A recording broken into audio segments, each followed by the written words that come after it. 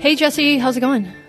It's going great, Katie. Would you like to know why it's going great? I would love to. A reckoning is afoot. Would you like to know whose reckoning is afoot? I'm a little nervous about this, but I suppose so. Katie, your reckoning is afoot. My reckoning? Mine? What did I do? Your reckoning. Your particular reckoning. There have been other reckonings, but your reckoning is afoot. Will you let me explain? You're going to continue interrupting me. I suppose I have to. Katie, as you're aware, around the country there's been a reckoning with workplace microaggressions of every shape, size, and color. I have heard this. Rumors have been circulating about the Blocked and Reported workplace, our virtual office. It's supposed to be a safe place for what is effectively a family to put out high-quality entertainment. It has not felt that way lately to a certain member of the team, namely me. There has been an endless series of workplace microaggressions lately, perpetrated in one direction, against me.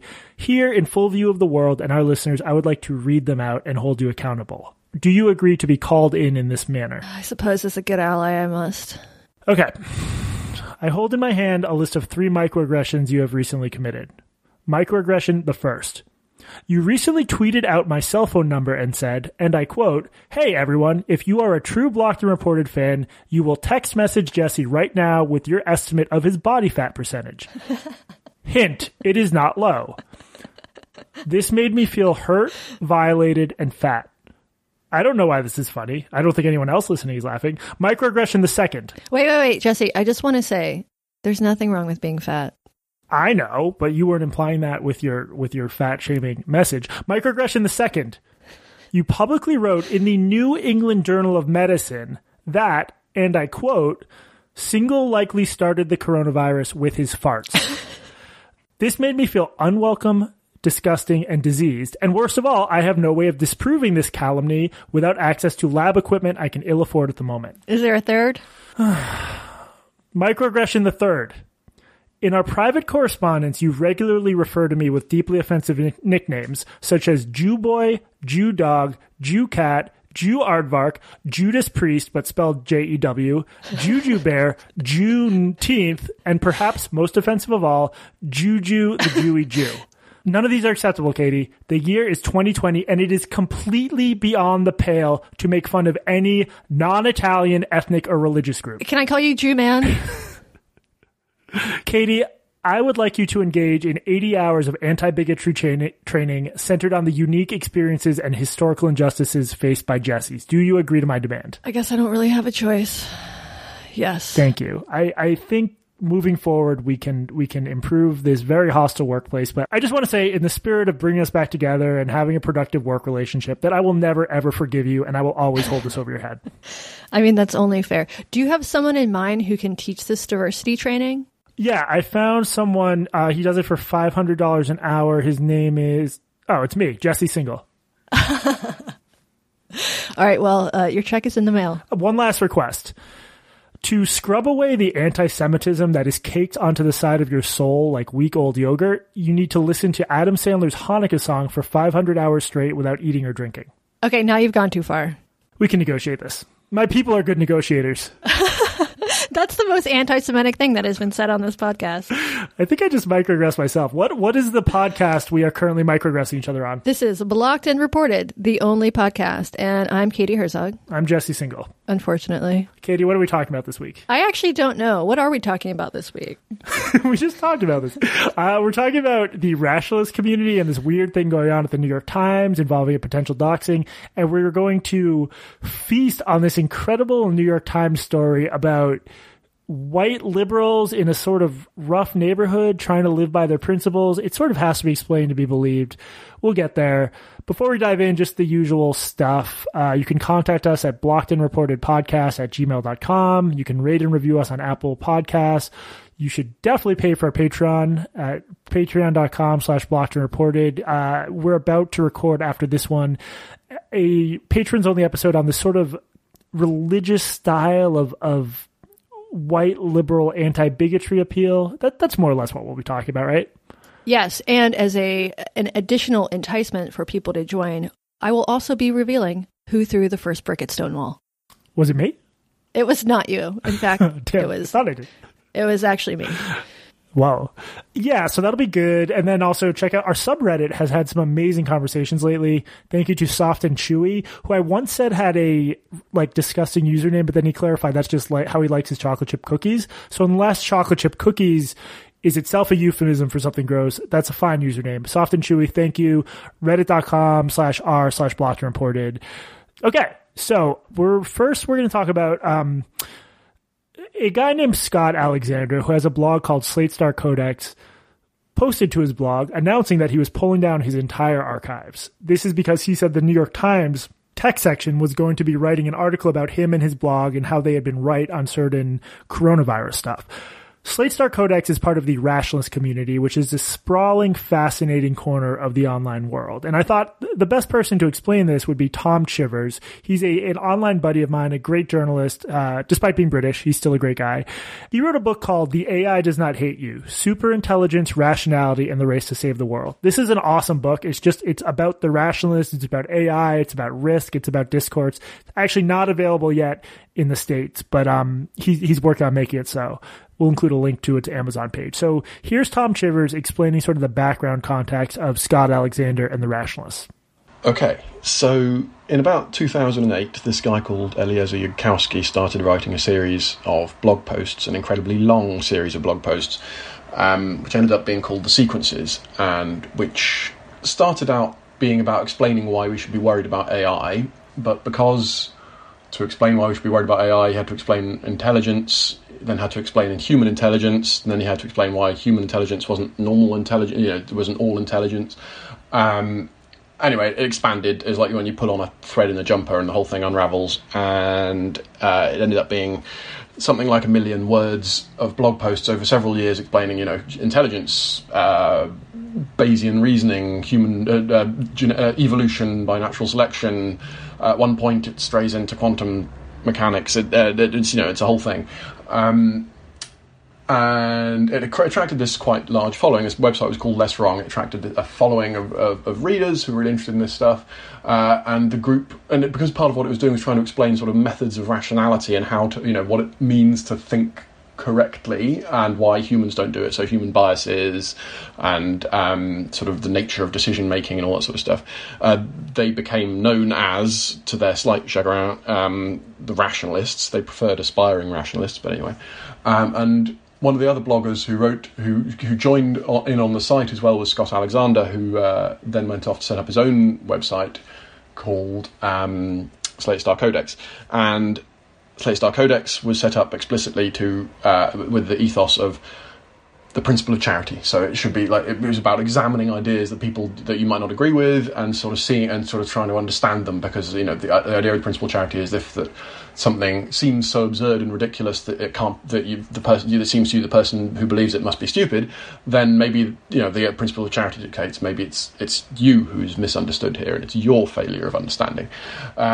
It became gigantically influential and successful, and has many tens of thousands or hundreds of thousands of readers every week, or however whenever he chooses to publish.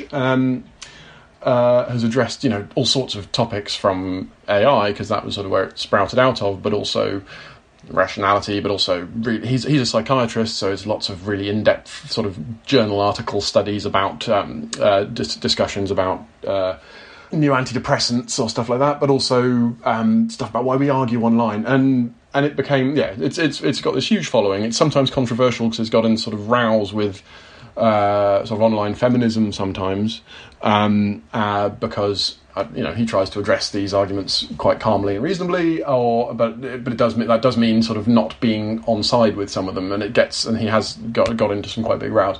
And then in the last few days, it turned out that the New York Times was going to write an article about him, and they were going to give his real name, because his real name is not Scott Alexander, it's Scott Alexander something, and as a result of that, he has deleted the entire sort of 7-year body of work, which I, for one, am completely gutted about. Katie, have you had many sort of encounters with rationalist types? Are you familiar with this world? I've had some vague encounters with it. I didn't know that the rationalist community was a thing until actually fairly recently.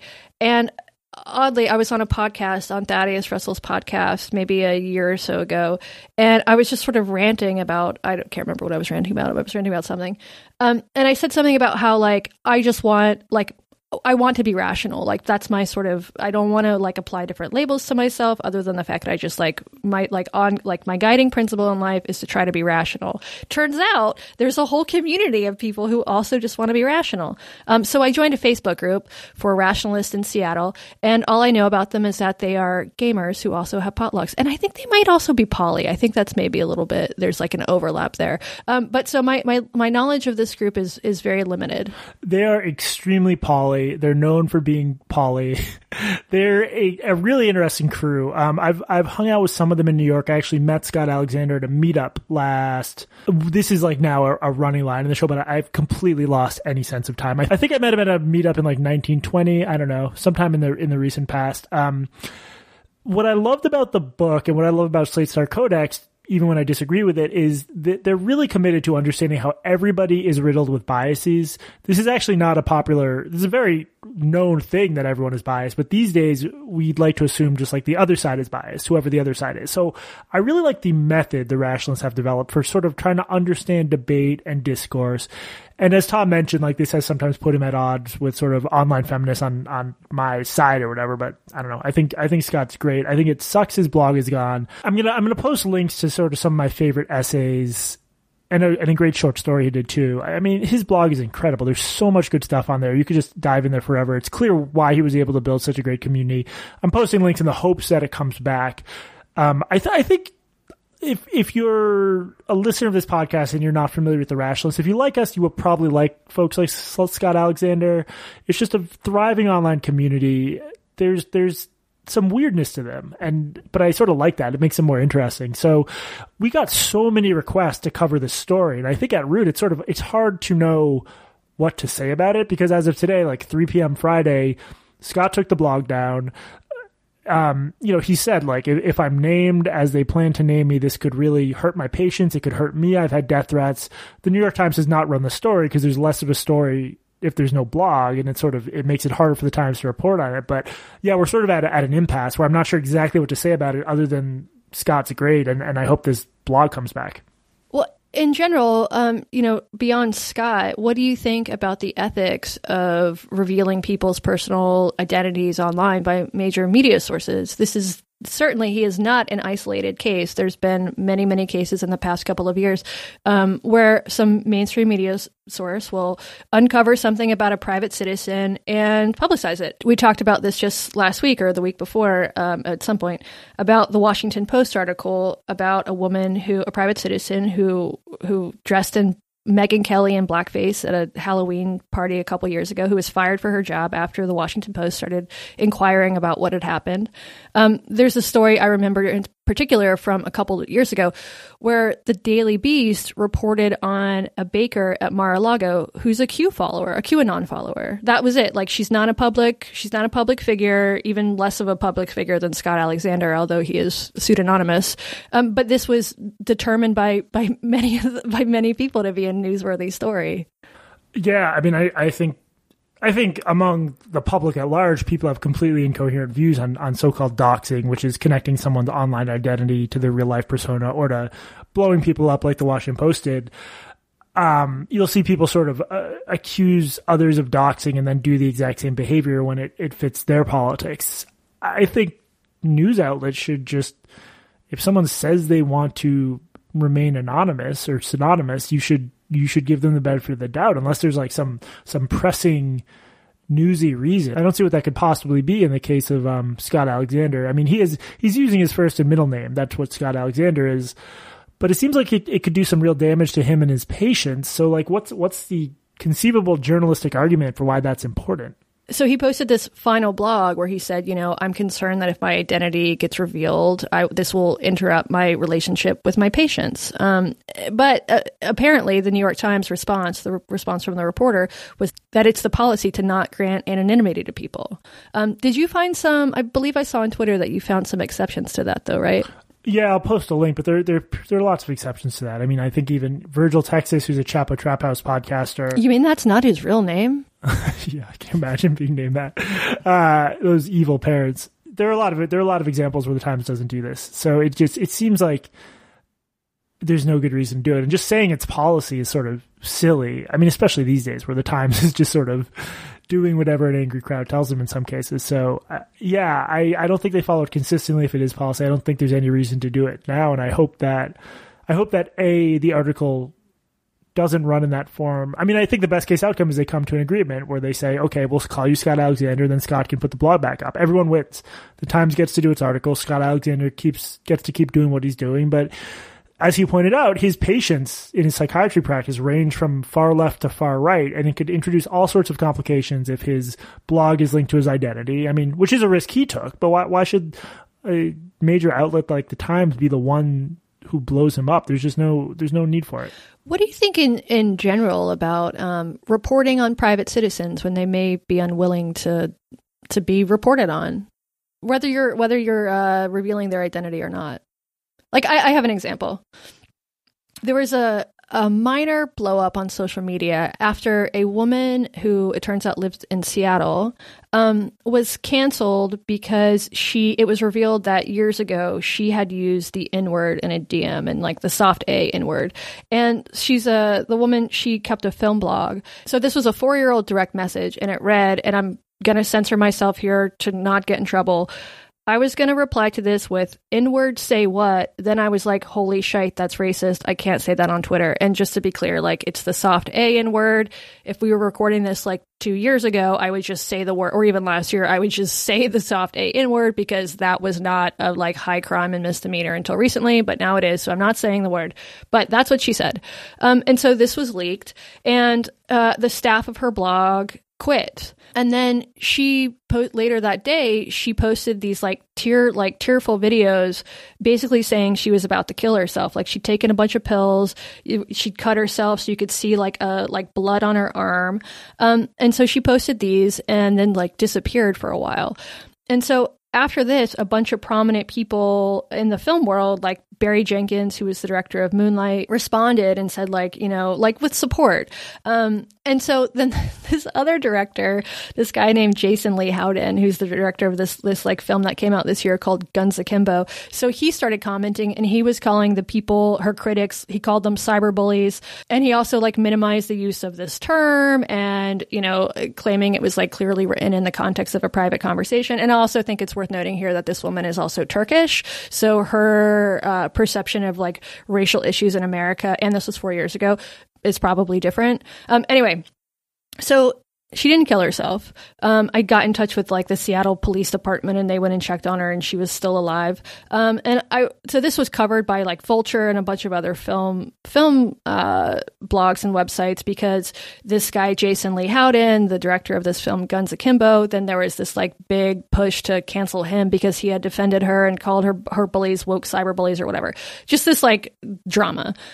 So I reported on this. It took place in Seattle, and it was sort of, you know, it fell under my beat of sort of like cancel culture and internet bullshit.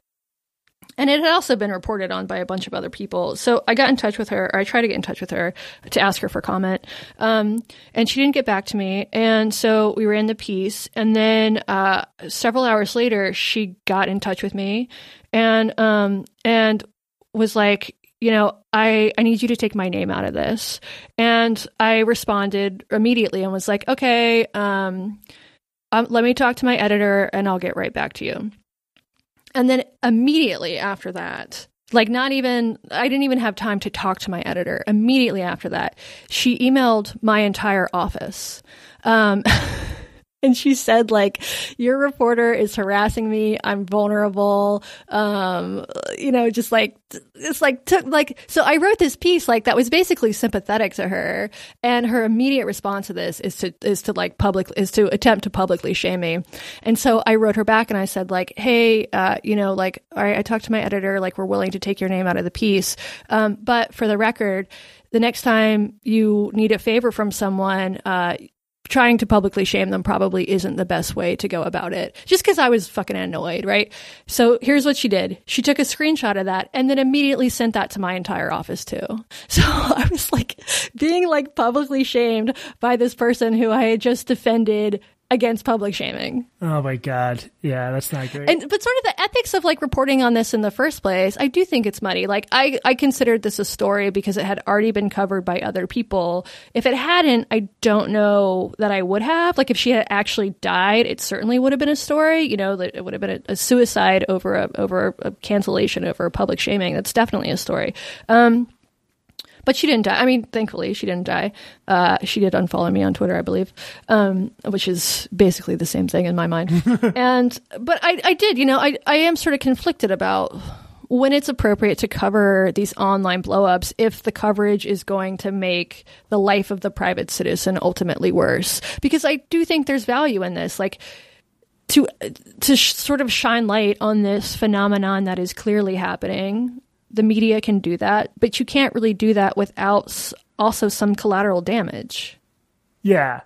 No, I mean, those are really interesting journalistic questions. I guess with the Scott Alexander thing, he's made himself a public figure. Like, he's a prolific blogger. He's got countless followers.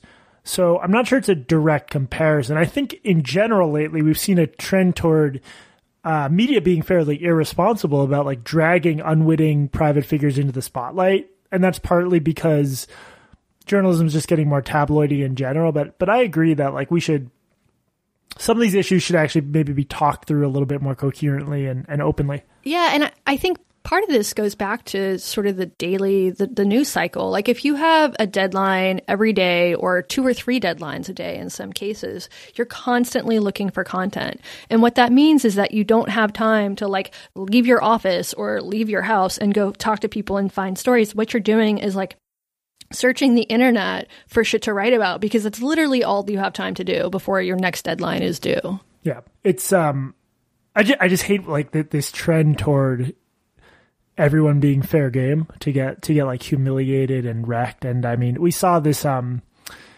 bizarre sort of attempt at a Karen shaming video with, this guy, Carlos Dillard, seems to follow this woman home. She's freaking out. She knows her life is about to get really difficult. He's sort of claims that she cut him off in Seattle. He follows her home, starts filming her, films her license plate. He after yelling at her for flipping him off and cutting him off, he then sort of throws in at the end that she called him the N-word. This got, when I checked, I think it had 4 million views on Twitter because it was going to be the next Central Park Karen video. This woman immediately, like, you know, was covered by a bunch of tabloidy websites. No one gave any thought to like the fact that the video lacked any kind of context. And then people quickly found out this guy, Carlos Dillard, is basically like running a scam of approaching people in Seattle and filming them as though they just did something racist and then trying to make it a viral video thing. He's also a Trump supporter. Or a former Trump supporter, at least. Former Trump supporter, sorry. I mean, it might be current. I don't know. He seems just like an opportunist. I mean, this video is incredibly humiliating. Like, the woman really is hysterical. She's trying to cover the license plate of her car, so, you know, so people couldn't help, like, identify her, presumably. At some point, she yells out, "I have a black husband," which I actually do think is relevant when it comes to claims of racism. Unless you have the Robin DiAngelo definition of racism. So you think, I mean, I think "I have a black friend" definitely is not a shield against racism. But yeah, like if you marry, it'd probably be hard to feel sincere racism towards someone you're married to, unless it was such a dysfunctional marriage that it turned you racist. Right. Well, he immediately started selling T-shirts that said, like, "I have a black husband" on them. So this guy seems to be just a total opportunist. Like, at one point, he posted a video not that long ago of him. He drives for Postmates, and he went into some Asian restaurant, and the woman working the counter asked to see his phone because I guess that's like how you show your identity on Postmates so you can pick up this food. And he doesn't want to do it, and then he just sort of offhandedly accuses her of calling him the N-word, which, like, man, this is also happening in Seattle. He is sort of claiming that Seattle is this hotbed of overt white supremacy, although this woman is Asian, so maybe anti-blackness or Asian supremacy or something. It's just really not. So, I mean, like, there are, like, Seattle definitely has problems with race. A lot of it is subtle though, or it's systemic in the sense that, you know, there's no income tax, there's no capital gains tax. So basically everything is funded by like levies and property taxes. And that makes, you know, school funding vastly disproportionate. There are like major racial issues in the city, but it is just not the kind of place where you have like regular hate crimes. What's so weird about the video with the Asian woman is he's yelling at her about being racist for the phone thing. And then he leaves the restaurant and there's bystanders. And then he says to them, yeah, she just called me the N-word. Like, as though that if she had done that, that would have been the main, like, it's just he throws that in at the end as though it's a side note, which is the same thing he does in the would-be Karen video. So if people just this is hopeless, and journalism actually only plays so big a role because regular everyday people love circulating these videos, but people should just exhibit a little more care in retweeting something that contributes to someone's life being ruined. I mean, I would argue no one's life should be ruined unless they've done something like truly awful, but if you're going to help ruin someone's life, at least fact check it first. Well, so here's another question here. So we're talking about this guy on his podcast. You said his name. I forget what it was, but Carlos something. Are we Dillard. part of the problem? Carlos Dillard. Are we part of the problem by naming Carlos Dillard, even though because he's done something that we find morally reprehensible?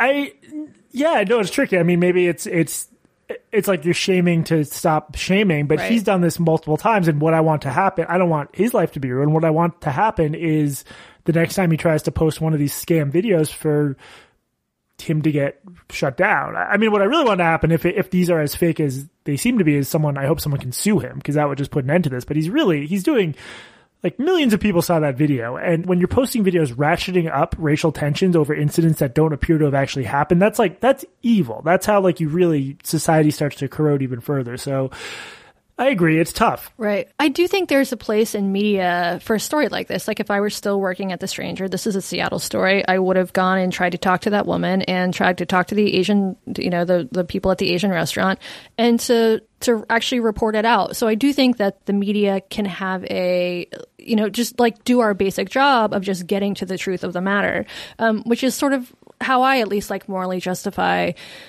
reporting on things like this. If the goal is to get not just to blindly repeat the accusations, which I think is often the problem, but to actually figure out what the fuck happened, and just be basically a fact checker. Yeah. But there's no reporters left. No one's getting paid to do that. I mean, who would have what percentage of journalists these days? You would need at least a day to fully report that out, to talk to everyone you need to talk to, get everyone's side. Who has the resources to do that? No one in Seattle media, and also and there's also the fact that no one in Seattle media, at least left-leaning or mainstream media, would do it because it would be problematic. There's also right. Whose side are you on? Whose side are you on? Right? There's a conservative radio show that would definitely do it, but they have their own agenda, and also it's just politically impossible for anyone on the left to raise skepticism about some of these things without facing possibly real repercussions. I mean, this sort of reminds me of the Bubba Wallace news thing. For anybody who sort of missed this, which is unlikely. So earlier this week, or maybe it was last week, NASCAR announced that there was a noose hung in the garage of the only black NASCAR driver.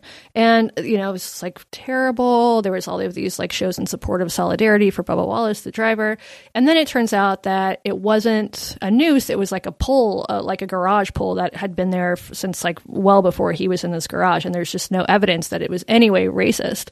And when I first heard this story, I was skeptical, but I didn't say anything, even though I can't get fired anymore. I told my wife, I don't think this happened. Wasn't sure if it was a hoax or if it was just a misunderstanding. It turned out to be just a misunderstanding. And NASCAR put Bubba Wallace in a terrible position by announcing this, and then before any sort of investigation. And then when there's an actual, the FBI put 15 people on this case, and then they find that no, it's not a fucking noose. So he's basically publicly shamed. That becomes a convenient sort of talking point on the right to say hate crimes don't happen, this is a hoax. But I was skeptical and I didn't say anything publicly because if you're a person on the left and you express any sort of skepticism over claims of hate crimes or whatever, well, guess what? Now you're canceled. Yeah, it's not great. Should we turn our attention to some legitimately good journalism from a journalist who did have resources? Yes, let's do it. So there's an amazing story in the Times, headline, "A Minneapolis neighborhood vowed to check its privilege. It's already being tested." It's by a woman named Caitlin Dickerson. This is like a really well done story. And this is a good example of what the kind of journalism that can be produced when journalists do have resources, because Times reporters are among the few remaining journalists who really could take like days to work on a single story. And Caitlin Dickerson's story is about a neighborhood called Powderhorn Park. She describes it as, quote, a tree-lined Minneapolis neighborhood known as a haven to leftist activists and bohemian artists. And what's happened there recently is since the George Floyd protests, and George Floyd was killed not far from here, a sort of homeless encampment has been set up in this local park. And a lot of the white liberal residents are trying to grapple with their ideology, particularly this new sort of, you could call it anti-police or anti-getting the police involved ideology, with what to do with a neighborhood that is experiencing more and more social problems. So these days, they're trying to do whatever they can to not call the cops on this homeless encampment, despite the fact that, there's some troubled individuals there and there's some bad stuff happening. There's a guy in the story who is, these two teenagers appear. One of them points a gun at his chest and tries to steal his car. He hands over the keys, but they're the wrong keys. The teenagers get frustrated and run away. And then go steal a car down the street. Oh yeah, they stole a car. So yeah, after this guy called the cops, he then refused to cooperate with the prosecutors because apparently they found the boys. I'll just read a paragraph about like how his thinking evolved on whether he should have called the cops. 2 days after an initial conversation, his position had evolved, writes Dickerson. Been thinking more about it, he wrote in a text message. I regret calling the police. It was my instinct, but I wish it hadn't been. I put those boys in danger of death by calling the cops. This is tricky because like one of them pointed a gun at your chest. I understand nobody wants these kids to be killed, but like a teenage boy, a 15-year-old with a gun running around the neighborhood puts a lot of people at risk. And at a certain point, like it would be nice if we lived in a society where we didn't have to call the police and where there weren't a lot of guns and 15-year-olds with guns, but like, I don't know. When I read this article, it just seemed like a lot of the ideas floating around right now colliding with reality. What was your take? Yeah, I mean, it was a very funny article in a sort of a like, these dumb white liberals way, which I identify as a dumb white liberal, so I'm really talking about my own kind. I wonder if these people knew the actual data on police shootings and the risk of being killed by the cops, if they would still think that every interaction that a black person has with police could potentially that there's a real danger that person is going to be killed. I mean, there's certainly more of a danger if you have a weapon. Police kill way more people every year who are armed than unarmed. And yeah, I think, if like a 15-year-old with a gun if the police had called on them and that kid had run, there's certainly a likelihood. But it's also this is not something that's so common that it's like, the biggest risk to teenagers is being shot by a cop. It's just not. It's also, I'm trying to pull up the stats, but like, I mean, if you really want to look at this statistically, the most common way people die by guns is suicide. Right. Like, there's a much bigger chance of a given kid with a gun even just killing himself, all things being equal, than being shot by cops. And this has come up a few times before. I think we both think policing is much too aggressive in this country in various ways, including cops being too trigger finger. We've seen so many videos, but that's a different question from like, I won't call the cops on a kid who threatened my life because I'm worried he'll get shot, when that statistically is unlikely to happen. And the other thing about this, it's like, you don't just call the police because you're scared in the moment. You also call the police to prevent something like this from happening again. I mean, it's not just about punishment, it's about prevention. The same thing, like, oftentimes if someone experiences sexual assault and they don't go to the police, there are lots of reasons to understand why people wouldn't want to go to the police, including how they're treated by the police. But if you're raped by a stranger and you don't go to the police, doesn't that put other people at risk of being raped by a stranger as well? I've just sort of never really understood that logic. Yeah, I mean, it's tricky because you don't want to pressure. I mentioned that on the show that I dated someone who was groped by someone driving an illegitimate cab. And it's really tough to go to the police, but it's like, it is a balance. You need to acknowledge that you're making a trade-off by not going to the cops, because then he could grope the next passenger. So this whole article depressed, I mean, in addition to being very morbidly funny of like these do-gooder liberals, like actually facing crime for, I think in some cases, like sort of the first time, it made me depressed as hell just about the fact that, my whole thing politically is I want America to be more like Germany or better yet, like Finland or a Scandinavian country. we have like what feel like a lot of problems we shouldn't have given the resources we have at our disposal. This neighborhood suddenly has a homeless encampment in it. I'm not saying there are no homeless people in Scandinavia or Germany. Of course there are. There's social problems everywhere. But the offloading of sort of risk and responsibility and moral judgment onto individual people where like these individual people feel really bad that they might, inconvenience a kid pointing a gun at them or these homeless people who really in some cases need mental health support and need housing. Like that shouldn't be the responsibility of the people living in this neighborhood because there's cheap housing. It is this sense of like everything trickling down and government not doing what it should be doing and people with power not doing what they should be doing. At the end of the day, it's just like this can't be about just individual people and like whether or not you call the cops. You should want a society where people don't get menaced with guns and don't have to set up encampments in a city park. Yeah, there's a lot of that conflict in Seattle because there's a housing crisis here, like there is everywhere, and they're these big homeless encampments. One of which I think is now known as CHOP, nay Chaz, and you have a lot of people in these neighborhoods who there's also like major opioid problems here, and you have a lot of people in these neighborhoods who feel unsafe, who have these like they're paying incredible amounts of money to live in these places, and they look out the window and there's a homeless encampment. But the homeless encampment, so what the city will do is just come in and clear these homeless encampments, but these people don't have anywhere to go. And it's like the thing to do is to establish housing, but that is also politically impossible for a lot of reasons, partially based on just like tax structures, and especially now that cities are going broke, there's going to be less money for things like housing and mental health and things like that. But yeah, it does seem like this neighborhood is just sort of really between a rock and a hard place. I mean, you can't use your own park, but you also acknowledge that this is a problem. So because you're sort of a good liberal, you feel like you have to sort of grin and bear it. I'm glad that that's not my neighborhood.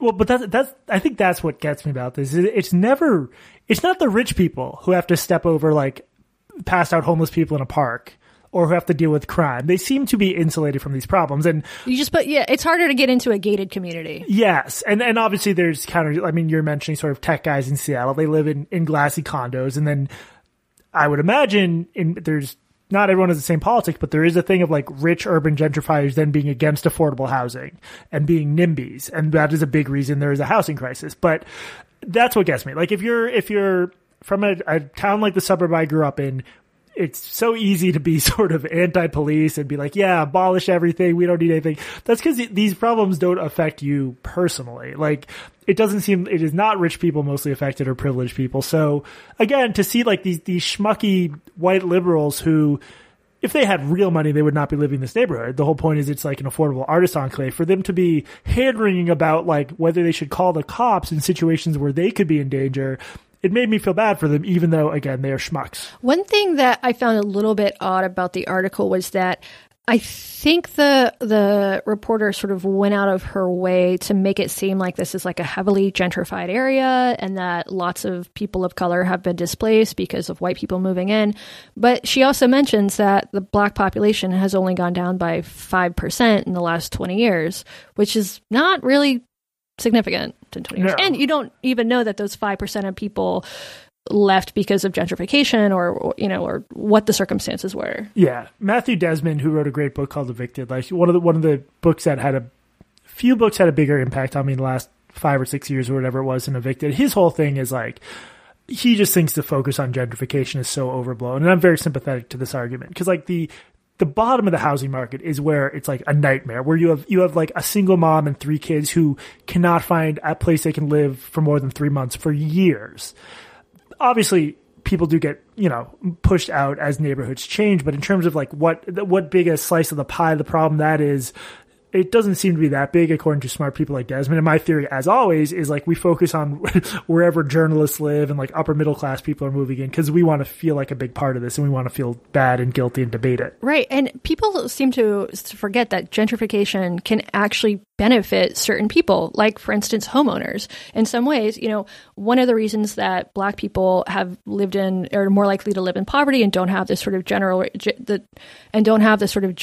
wealth that white people are more likely to have, or a certain subset of white people are more likely to have, is because of things like redlining and urban redevelopment and things that, crash the housing market for these neighborhoods and depress property values for a long time. If an area gentrifies and all of a sudden houses that were, worth $100,000 are now worth $300,000, that's creating generational wealth. I mean, when I lived in Seattle, I lived in a gentrifying neighborhood, and I had like a lot of white guilt about it. I argued with my girlfriend that we shouldn't move there. And then I started doing more research on gentrification. And just for instance, like the people, I live next to a Black family. They bought their house 30 years ago for under $100,000. They sold it for $900,000. That is and they, that's an insane amount of money that is actually going to create wealth for their entire family. So obviously there are losers when it comes to gentrification. I mean, my rent was high as fuck. And that wouldn't have happened so much if there hadn't been like the cute little artisanal bakery down the street that was sort of also a product of gentrification. But this Black family beside me made money off of it. Yeah. Yeah, it's complicated. And, in any situation, if you already own property, you're more likely in a position to benefit. And people also benefit when crime goes down or when there's a supermarket. None of this is to say that people don't get pushed out of neighborhoods. It's just, again, as always, the focus isn't necessarily where it should be. But I thought, I think that's a fair point about maybe trying to squeeze this into a gentrification narrative. But overall, this is such like a perfect, it's like, I feel like anthropologists trying to understand this decade, which is off to a very rough start, will like be reading this 300 years from now. They should have Robin DiAngelo come in and do some talks on white fragility, solve other problems. We were minutes away from going a whole episode without mentioning Robin DiAngelo after publishing 2 on her. Sorry, Jesse. It can't be helped. She is the unofficial mascot of this podcast. What's your policy about when and under what circumstances you'll call the cops? On your private island. On my private island. I have never called the cops, I think, on anybody, which is maybe my privilege. I've never called the cops on anybody. I guess I've never really felt the need to. If I heard somebody being beat up, I might call the cops. When you live in New York, like people are just screaming every hour of the day. I mostly don't do it. I'm very cognizant of the fact. I have a friend who's Bolivian. When we lived in DC, he was drinking in a park some wine with some friends. I don't know the details, but I believe the version he told me, which is the cops rolled up and he was the only one who got arrested. Like they left everyone else alone. One brown guy, I think stuff like that probably happens all the time. I also know in New York, there's awful stories of people getting arrested over bullshit. I do avoid calling the cops for anything but serious stuff. In DC, I lived in a neighborhood with people who were regularly getting murdered, including a woman who worked at the Dunkin' Donuts. I frequented. If memory serves, a kid was rolling by on a bicycle, tried to shoot at someone else. This poor woman was in the middle. She's dead because she got caught in the crossfire. So when I heard gunshots, I would absolutely call the cops. And I think you're actually kind of a bad person if you hear, I mean, I don't want to call anyone a bad person, but like gunshots, people die. And it's not usually people like me, even when we live in a rough neighborhood. We're not usually the center of the violence. So I'm sorry, you need the cops when there's guns involved. You need someone to try to find the person with the gun and make sure they don't have a gun anymore. I think that's really important. Other than that, I am incredibly lenient. I just don't want to like make life difficult. I'd rather deal with a little bit more inconvenience on my own end. And also everyone in my apartment building is constantly noisy. I'm sure I'm noisy. Like it's just, I think when you're in New York, you develop a callous about noise and the lack of personal space. So I'm a good guy. I'm an ally. You know, a lot of people, as we've been talking about defunding the police or abolishing the police, have said that, you know, what needs to happen is that the police shouldn't be the ones that you call for every particular, for the noise violation or domestic violence or for drunk driving or whatever. I think there's some downsides to that, mostly that if there's a domestic incident going on, if somebody's getting their ass beat by their husband or wife or whatever, I don't know that a social worker is going to come in and be able to de-escalate the situation. Sometimes you need someone with a gun or whatever, or with some power to stop someone from being harmed. But I do think in other cases that's a good idea. Like, should police be the one responding to homelessness? Maybe not. Although then again, like there's also a lot of mental health issues with homelessness. There's, in Seattle at least, like a not insignificant proportion of crime that happens downtown is connected with homelessness. You know, So it's complicated. Yeah, I mean, look, if there's like a bunch of dudes sitting on a stoop drinking and they're being too loud, the best outcome would be if like someone they trusted from the neighborhood was like, look, guys, can you just wrap it up in a half hour? People are trying to sleep. And it would be Karen. great if a Karen, yeah. Every neighborhood should have its own designated Karen. Yeah, I mean, it's funny. I spent a summer in Washington Heights, which is this Dominican neighborhood, way uptown, like right after college. And I would play basketball with the kids, like until they'd pull a basketball hoop in front of our building. And I would just tower over these Dominican kids and we would play. And they would still 21. beat your ass? They would not beat my ass. If we were playing soccer, they would have destroyed me, but I held my own. But, people have small apartments. They don't always have AC. They would be out in the streets till 2 or 3 a.m. They'd be drinking it. They were having fun, and it was totally fine. Occasionally, someone would get too drunk, or there'd be a fight. People didn't call the cops. They settled it themselves. I don't mean settle it like someone was dragged off and beaten. They would just like step between people and make sure things cool down. And obviously, the less we can involve the cops, the better. And that's especially true in America, where it seems like a lot of our cops are not necessarily good at de-escalating. Right. And where we have more guns than we do people, so there's this constant fear, I think, on the part of the police that everybody is holding a weapon. Yeah. So I think this is a pretty cop-skeptical podcast, but also not a police abolitionist podcast. I do not think all cops are bastards. I'm just going to say it. I don't. Some of them have known parentage. They know who their mom is and their dad are, so they're not bastards. Those are the only ones who aren't bastards. Is that it for the free episode before we release this incredible patrons only episode that everyone should subscribe for because it's going to be so good? Yes, that's it. One other thing is our online buddy Lee Stein. Katie, you haven't met her in person, right? I have not, no. Lee Stein is a writer. She has this book coming out called Self-Care that is hilarious. It's hilarious. It is out June 30th. We're going to include a link in the show notes, both to the book itself, just because everyone should read this. And I think it's going to get a little bit overshadowed by the whole end of the world thing, but it's an amazing book about just like identity and corporate wokeness and just basically everything our podcast is about. This book is awesome. Yeah, I'm not a big novel reader. And this was so good. It's this hilarious, sharp satire, that I highly recommend everybody check out. And to have a COVID book is a terrible thing. I feel bad for everybody who's publishing in this exact moment, because basically, like, book tours are canceled. No publishers are putting resources towards promotion. Like, it's not a good time to have a book out, which is really too bad because this book is fucking excellent.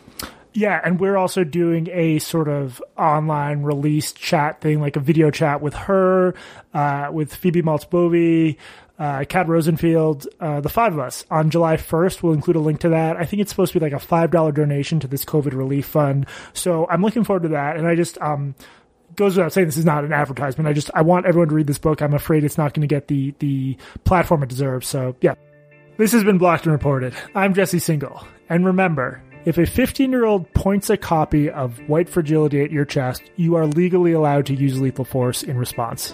And I'm Katie Herzog. And if you find a rope hanging in your garage, the first thing you should do is call your neighborhood Karen.